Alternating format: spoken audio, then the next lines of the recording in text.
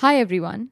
Welcome to the Desi Crime Podcast. I'm Ashwarya, your host for this episode. And I'm Aryan. Before we start the case for today, we want all of you to go over to our Patreon and subscribe for amazing exclusive features like merch, awesome extra episodes, early access episodes, video calls with us, and more. To help the podcast out and to avail these benefits, go to www.patreon.com/desicrime and select a tier that works best for you. We also want to thank our newest patrons, Deepthi Vijay Kumar, Mia, and Shreya Dalal, for helping us run this podcast. Your contributions mean the world to us. The case that we have for you today is mysterious, cultish, and one that will leave you up at night and scared of venturing out into the dark alone. This is the story of a 27-year-old Irish journalist who came to India for a backpacking trip, a vacation he thought he was thoroughly enjoying until those who knew him couldn't reach him anymore. This is the story of Leonard Jonathan Spollen.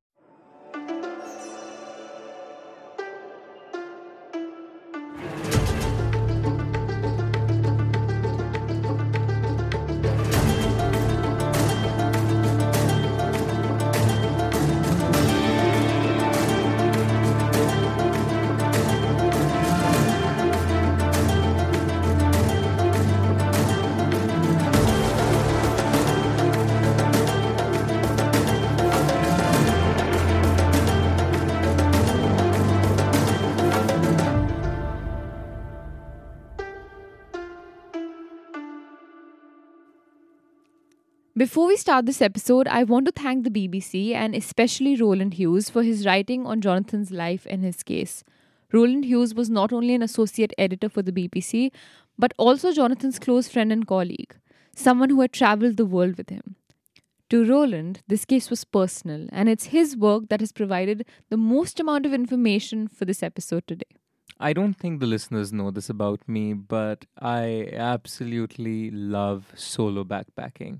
Basically, I love traveling, but researching these cases has given me a tingle at the back of my mind that makes me double think how I'm going to do, what I'm going to do, and just, when I say stay crazy, stay desi, it just makes me think about how many crazy people are there in the world. Look what the podcast has done to Aryan, all of you. But no, in all honesty, I think it's pretty true. There is something really scary about the unexplored hills, for example, or unwalked wildernesses, especially when you're alone. If you're alone and something does happen, there's absolutely no escape. Signals are spotty, population sparse, and dangers are very many. For example, in the United States alone, an astonishing 600,000 people go missing every year from national parks alone. But all of this didn't scare Leonard Jonathan Spollen, a young, passionate 28-year-old journalist from Ireland who wanted to travel the world, India included. But before we talk about Jonathan's trip to India, let's back up by about 28 years. Jonathan was born in 1983 in a small middle-class suburb in the south of Dublin to very loving parents, David and Linda Spollen. While Jonathan's parents separated when he was just a few months old, both his parents loved him incredibly and they were both pretty involved in Jonathan's life. Jonathan grew up in a loving yet humble household, with both his parents also working very hard to give him what they considered a good life, a life full of traveling, a good education, a life that would help him grow into a good human being. And Jonathan was exactly that, a good human being. Everyone who knew him described him as a very compassionate young person. His parents mention in an article how when he was young, his grandmother fell very sick and started to hallucinate a lot due to her illness and her medication. One of her most common hallucinations was seeing rats run across the room. Seeing her struggle, a very young Jonathan would pretend to catch these imaginary mice in boxes and fake throwing them out of the room just to make his grandma happy. His friends too recount a number of experiences. For example, one was when they were all traveling to Beirut. On the Beirut airport, Jonathan saw a Filipino woman being scolded by the airport authorities for carrying too much luggage. And there was some sort of a language barrier where this woman couldn't essentially understand what these authorities were saying to her, so she clearly looked intimidated. In an instant, Jonathan walked up to her and paid the $300 extra luggage cost for the woman without any hesitation. Throughout his life, he opened his home up essentially to a lot of people on the streets that needed it. His mom, Linda, and all his friends describe him as the perfect combination between a kind of a class clown and a nerd. He made everyone around him laugh, had an absolutely wonderful sense of humor, but he was thoughtful and spent time reading up about, for example, politics of the Middle East, which he was very passionate about. It was this nerdy side of him that pushed him to get an undergraduate education in political science from the University College in Dublin and a master's in Middle Eastern Studies from the School of Oriental and African Studies in London. His education and passion led him to very interesting jobs as a journalist across the world. First in Abu Dhabi, working as a foreign editor for The National, then in Cairo, in Egypt, working as a journalist for the Daily Star, and then in Hong Kong, working for the International Herald Tribune. Jonathan was actually living kind of what was the dream life and is a dream life for many journalists out there. But Jonathan wasn't just the quintessential intelligent, he was also spiritual. He liked his time alone, he found peace in meditation, and exploring the mind and living a simple life always intrigued him. In 2010, for example, he actually visited Indian-administered Kashmir and told his friends and family that he was scared by how much he liked the life there and what he had witnessed. He said, quote, "The whole experience, in fact, was as confounding to my worldview as it was enjoyable, producing in me each day a lovely sort of confusion." End quote. Aran, I feel like you're like this in many ways. And our listeners may not know this, but Aran actually regularly talks about how he'd love to spend a year in a monastery, learning meditation, away from people and traffic and the world. And I'm the exact opposite of that. I'd say more than a year, but you're right. It's been one of those things where just imagining life bereft of modern day distractions and on that that path of spiritual awakening, always just be it's such a intriguing idea.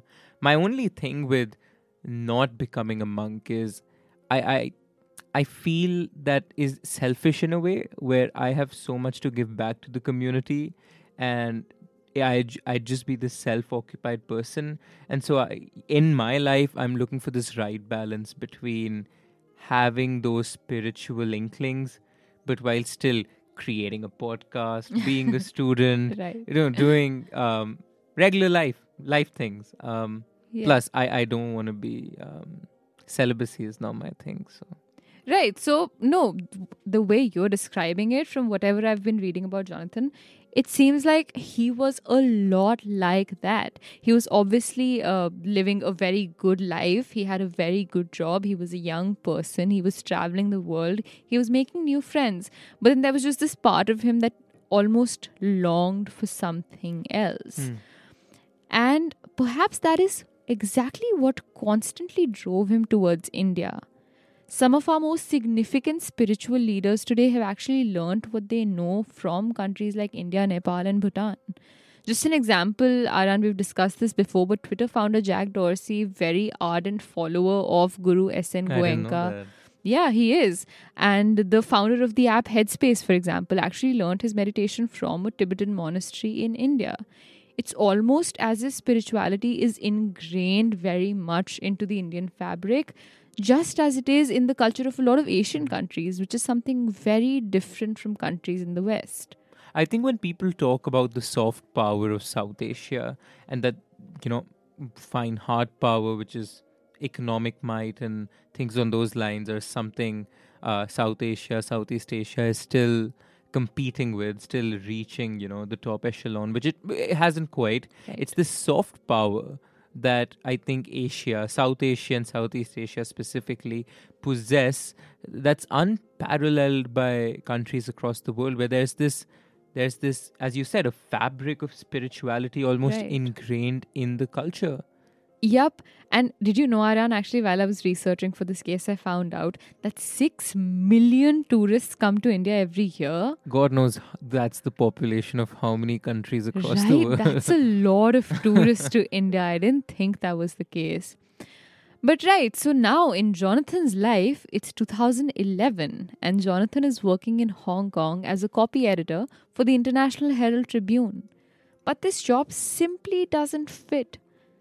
Jonathan, slowly approaching the age of 30, feels discontent, as though there's more he wants from his job, something more that he simply wants from his life, that he's just not getting. Over the course of the next few months, Jonathan begins seriously contemplating quitting, but he knows that if he quits, he won't simply join another job again. He wanted to take time to travel alone, especially to Nepal and India. So then finally, in late 2011, Jonathan quits his job, packs his stuff into a backpack, and books a flight to Nepal.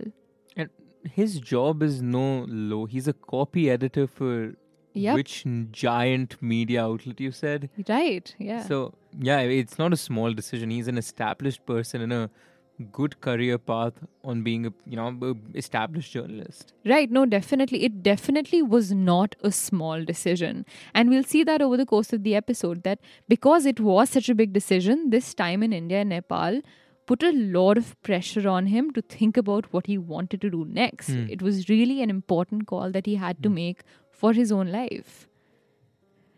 After spending a few weeks in Nepal, Jonathan moved on to India. He spent some time in Varanasi, India's oldest inhabitable settlement, where he interacted quite a lot with a yogi named Prahlad Jani, a man who claims he's lived without food and water for 70 years, meaning at the time living without food and water ever since 1940. This man actually died just in 2020 from an illness. Eventually, Jonathan moves to Rishikesh, the yoga capital of the world, which sees hundreds of thousands of visitors coming in from foreign countries every year, where Jonathan was about to spend 2 full months. In fact, as the BBC article points out, in 1968, the Beatles actually visited Rishikesh when they came to learn transcendental meditation under the Maharishi Mahesh Yogi. The group's month in the city, according to this article, was what is called one of the most creative periods in their history. These 2 months in Rishikesh were also going to be critical for Jonathan. He had to make a major life decision here. His mom, Linda, will eventually tell BBC, quote, "This was very much a time for him to decide whether he was going to continue in print journalism or going to documentaries. Time to reassess things and make a plan." End quote. It's now February of 2012 and Jonathan's visa for India is about to expire in just a few weeks. So for everyone in his friend circle and his family, Jonathan would be coming back soon. On the 3rd of February, Jonathan has a conversation with his mom, just a regular conversation, where he tells her that before going back, he wants to take a 2-week-long trek all alone. He says to his mom, quote, "I want to do it on my own, kind of a spiritual thing," end quote. Some reports suggest that she asked him not to go alone, but he says going alone was the entire point of the trek. And regardless, his mom knows he needs this time on his own to think his life through and figure out what he wants to do next, especially since his time in India was just about to get over. So she's very supportive of his decision to take this trek and hopefully come out of it having kind of discovered himself in a different way. 35 minutes after Jonathan tells his mom about this trek, she sends him a text saying, quote, "Have a wonderful experience and don't worry. We are 100% behind you. Go for it. Love you so much. Send me an I'm okay text as often as possible.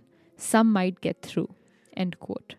Send me an I'm okay text is the quintessential Mom mom text. thing to do. I know. Oh my god, how many times has my mom sent me a similar text for a seemingly normal activity? Yep.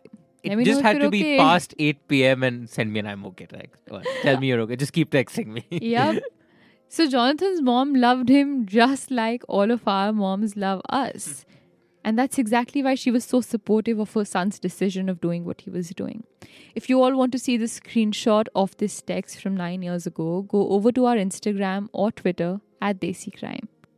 But little did Linda know that this conversation she had just had with her son 35 minutes ago would be the last time she or anyone will ever hear from Jonathan. She never received a response to this text she sent. 1 week passed, and then another, and Jonathan's trek should have been long over when his family began to worry. He was an experienced traveler, so naturally everyone hoped that he'd be able to at least keep himself safe. But to not hear from him for 14 days was odd. Something was definitely wrong. And remember, this was 2012, 2013, not so long ago either. He should have been able to text.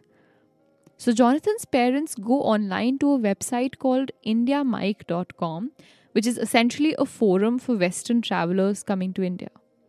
On this forum, Jonathan's father puts up a long, detailed post which has since gained more than 2,000 replies and been shared extensively. The post says, quote, Jonathan Spollen is 28 years old, 6 feet tall, from Ireland. He was last seen in Rishikesh on February 3rd, 2012. He may have been planning to go on a trek.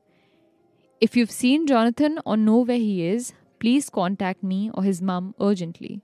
Thank you for your help. Please, all of you, keep in regular contact with your families. Even if they don't say it, they care for you and worry about you. End quote. Followed by the contact information for both his parents. Linda and David moved quickly to inform the appropriate authorities in India, including Uttarakhand police and the Irish consulate in Delhi, of Jonathan's lack of contact. And by the evening of the 27th itself, the day that they put this post up, Jonathan was declared a missing person in India.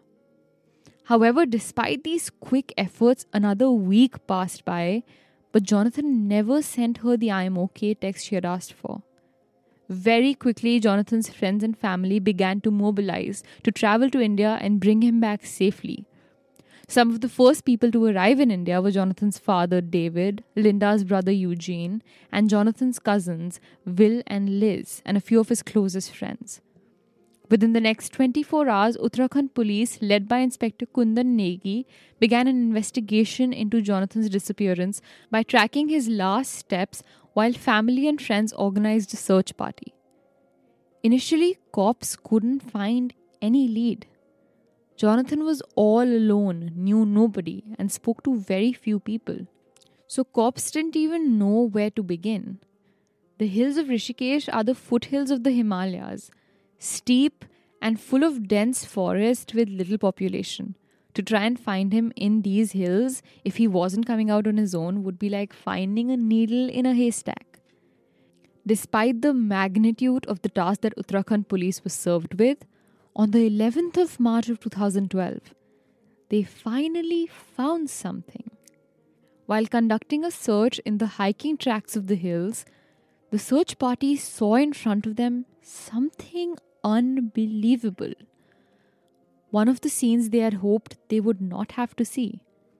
In front of them, on a secluded trail in the hills, they could see all of Jonathan's belongings. A bag with Jonathan's passport and money all still inside it, and next to it, Jonathan's sleeping bag tidily laid out with a book kept on top of it. The scene was eerie. It was so perfectly laid out, Aryan, that it almost looked staged. Wait, hold on. So, alright, firstly, I have goosebumps, but that's normal for every episode you narrate. How many days has it been since he has been missing? It's about a week and a few days. A week and a few days. Yep. How is it that in the hills of the Himalayas is a sleeping bag perfectly laid out, a book on top, his bag there? It does seem staged, or it seems too good to be true at least. Yep, it definitely did look staged. It looked kind of out of the ordinary. And I think I don't believe that anyone else put this there because it's almost as if Jonathan tried to hide his location under a lot of shrubs and grass, and he was trying to be away from eyesight of the regular hikers, which is why I think someone genuinely just didn't come across this until the cops came here trying to investigate it. But again, the scene was so perfectly laid out, it looked staged. It looked like Jonathan would just come back right now to the scene, crawl into his sleeping bag with his book, and simply continue with life. In fact, Jonathan's mom was the first one to notice how oddly peaceful everything looked when she said, quote, "It was as if he had just gotten up and left them there and walked away," end quote. Now, at least the cops knew where Jonathan was last. At least they knew he did go on the trek. So they began to search extensively in and around this specific region of the trail, and as they searched more, they found more.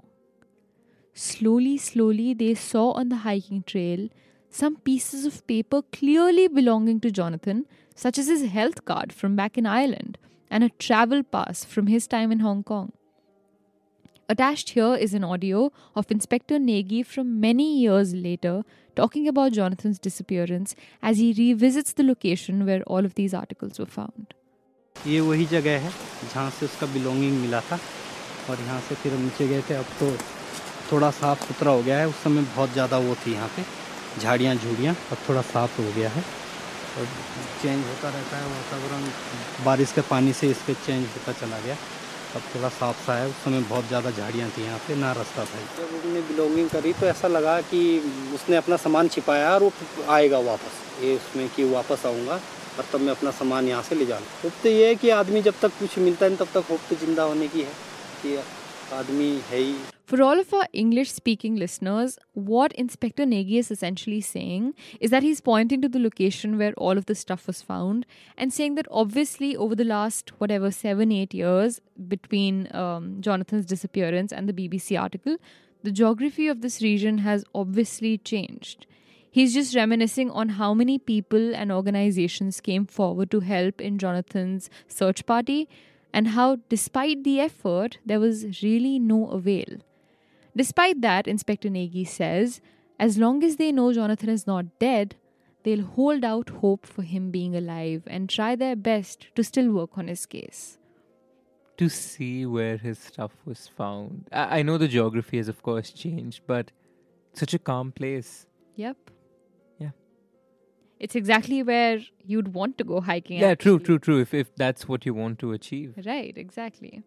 But while these promising initial discoveries seemed to give people a lot of hope, and these clues actually seemed very helpful, for the next 10 months in Jonathan's case, there was radio silence.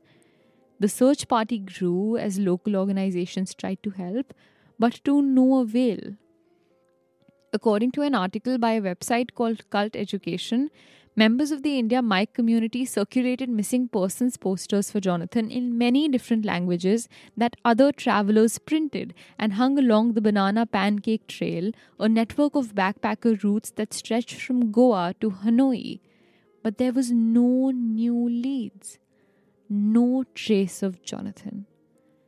This was until January 26th of 2013, which is also coincidentally the 1-year anniversary of when Jonathan was declared a missing person in India.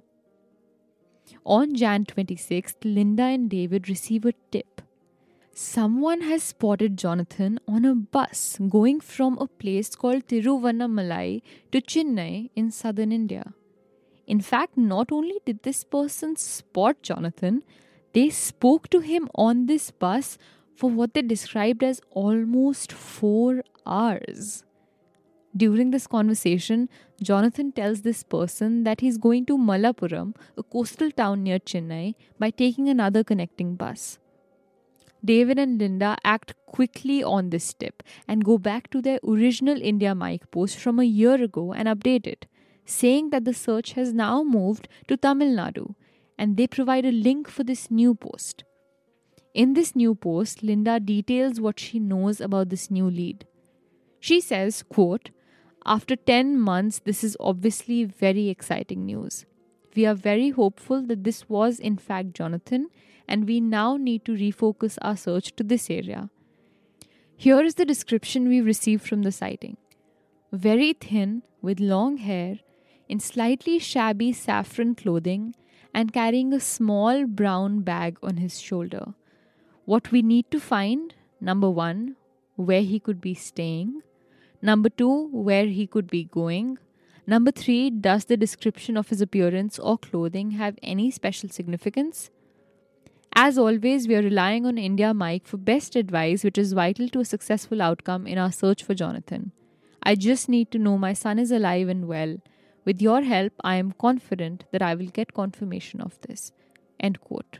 I'm sorry to say this, but thin, tall, white with long hair and orange clothes is the quintessential hippie in India experience. I agree. Almost every single time that's the case. Yep, I agree. And I don't know, to a local, what was the proof this person presented for this actually being Jonathan?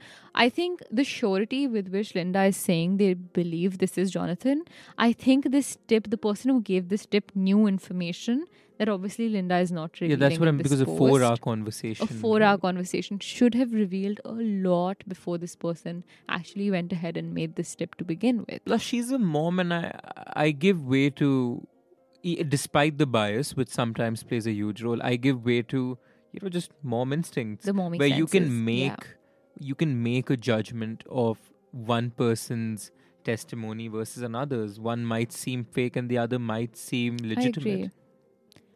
However, this post was uploaded 9 years ago now.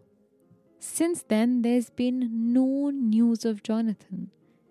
The leads fell silent, clues disappeared, and any chance of finding Jonathan became smaller and smaller as rain washed over the train where Jonathan would have once walked. But a lack of leads doesn't mean a lack of theories about what went down on those hills 9 years ago. Out of all the theories, there are 2 very, very common ones about what could have happened to Jonathan. The first one actually is quite straightforward. People believe Jonathan fell into the river Ganga, which was flowing right underneath the hiking trail where his belongings were found. These people believe he took his belongings out and walked over to the edge of the hill to look down. When his foot slipped, he fell and most probably died due to impact. His body was likely washed away by the river and never found. This is a plausible theory, but it kind of falls through when you understand the geography of the region where Jonathan's belongings were found. The part of the river Ganges flowing from that area was incredibly shallow and the current very low. Jonathan might have fallen and might have even died of impact, but to think that his body would never again be found because it drowned or was taken away by the river is kind of implausible. In fact, on our Instagram, I'll put up a picture taken from very close to the area where Jonathan's stuff was found. You can see the Ganges in this picture and see how shallow it is. However, some people report that the Ganges was in high tide during the time of Jonathan's disappearance. And so it wasn't implausible for him to have disappeared into the water. This, combined with the fact that some people have reported that Jonathan had lost a lot of weight in his last month, fallen sick in the days leading up to his disappearance, and may have even been limping heavily at one point, have led Jonathan's family to spending hours and hours scrolling through a website that compiles pictures of dead bodies found from the river Ganga, which are never identified or claimed. But there was no result. I think there are 2 things that need to be considered here, and 2 separate arguments. One is the geography of Ganga as a river, which is this immaculate, big, dastardly river when it comes to how fast it flows. So I think that could explain why the body wasn't found. So that's argument number 1. But argument number 2 is the demography of the region surrounding, the banks of Ganga. To our listeners from around the world, it might be hard to explain, but scarcely populated in India still means quite heavily populated relative to other parts of the world. And so the foothills of the Himalayas and the banks of the Ganga aren't not populated. There are still people there, entire communities residing there and living there for decades upon decades. So it is not unusual, or as Ashwarya would say, it's not implausible to find the body. People, fishermen, just people living on the banks could have very well found his body.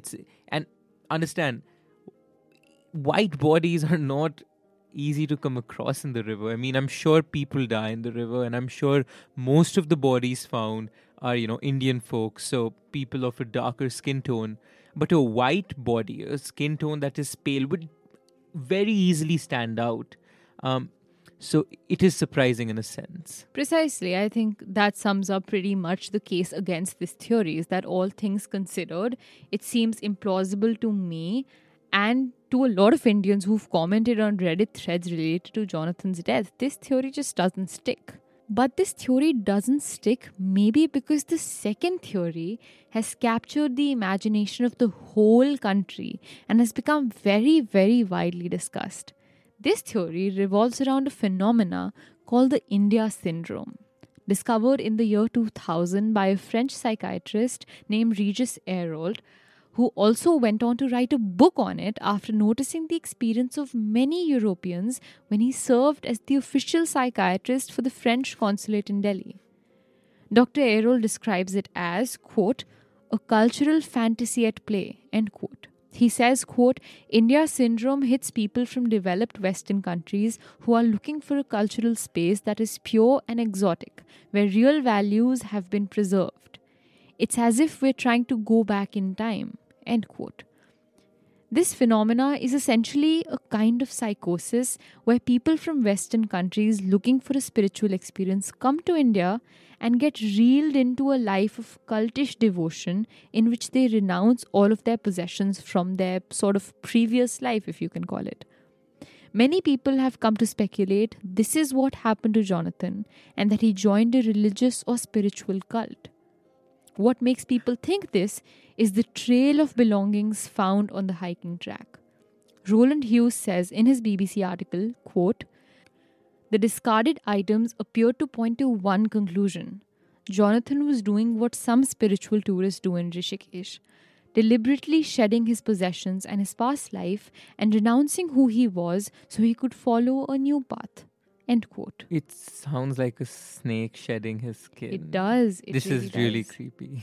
In fact, a few of Jonathan's own friends believe this theory too. For example, one friend whose name is Richard Pretorius, with whom he worked in Abu Dhabi, who also joined the search party for Jonathan, said that his first instinct was that Jonathan had moved into an ashram.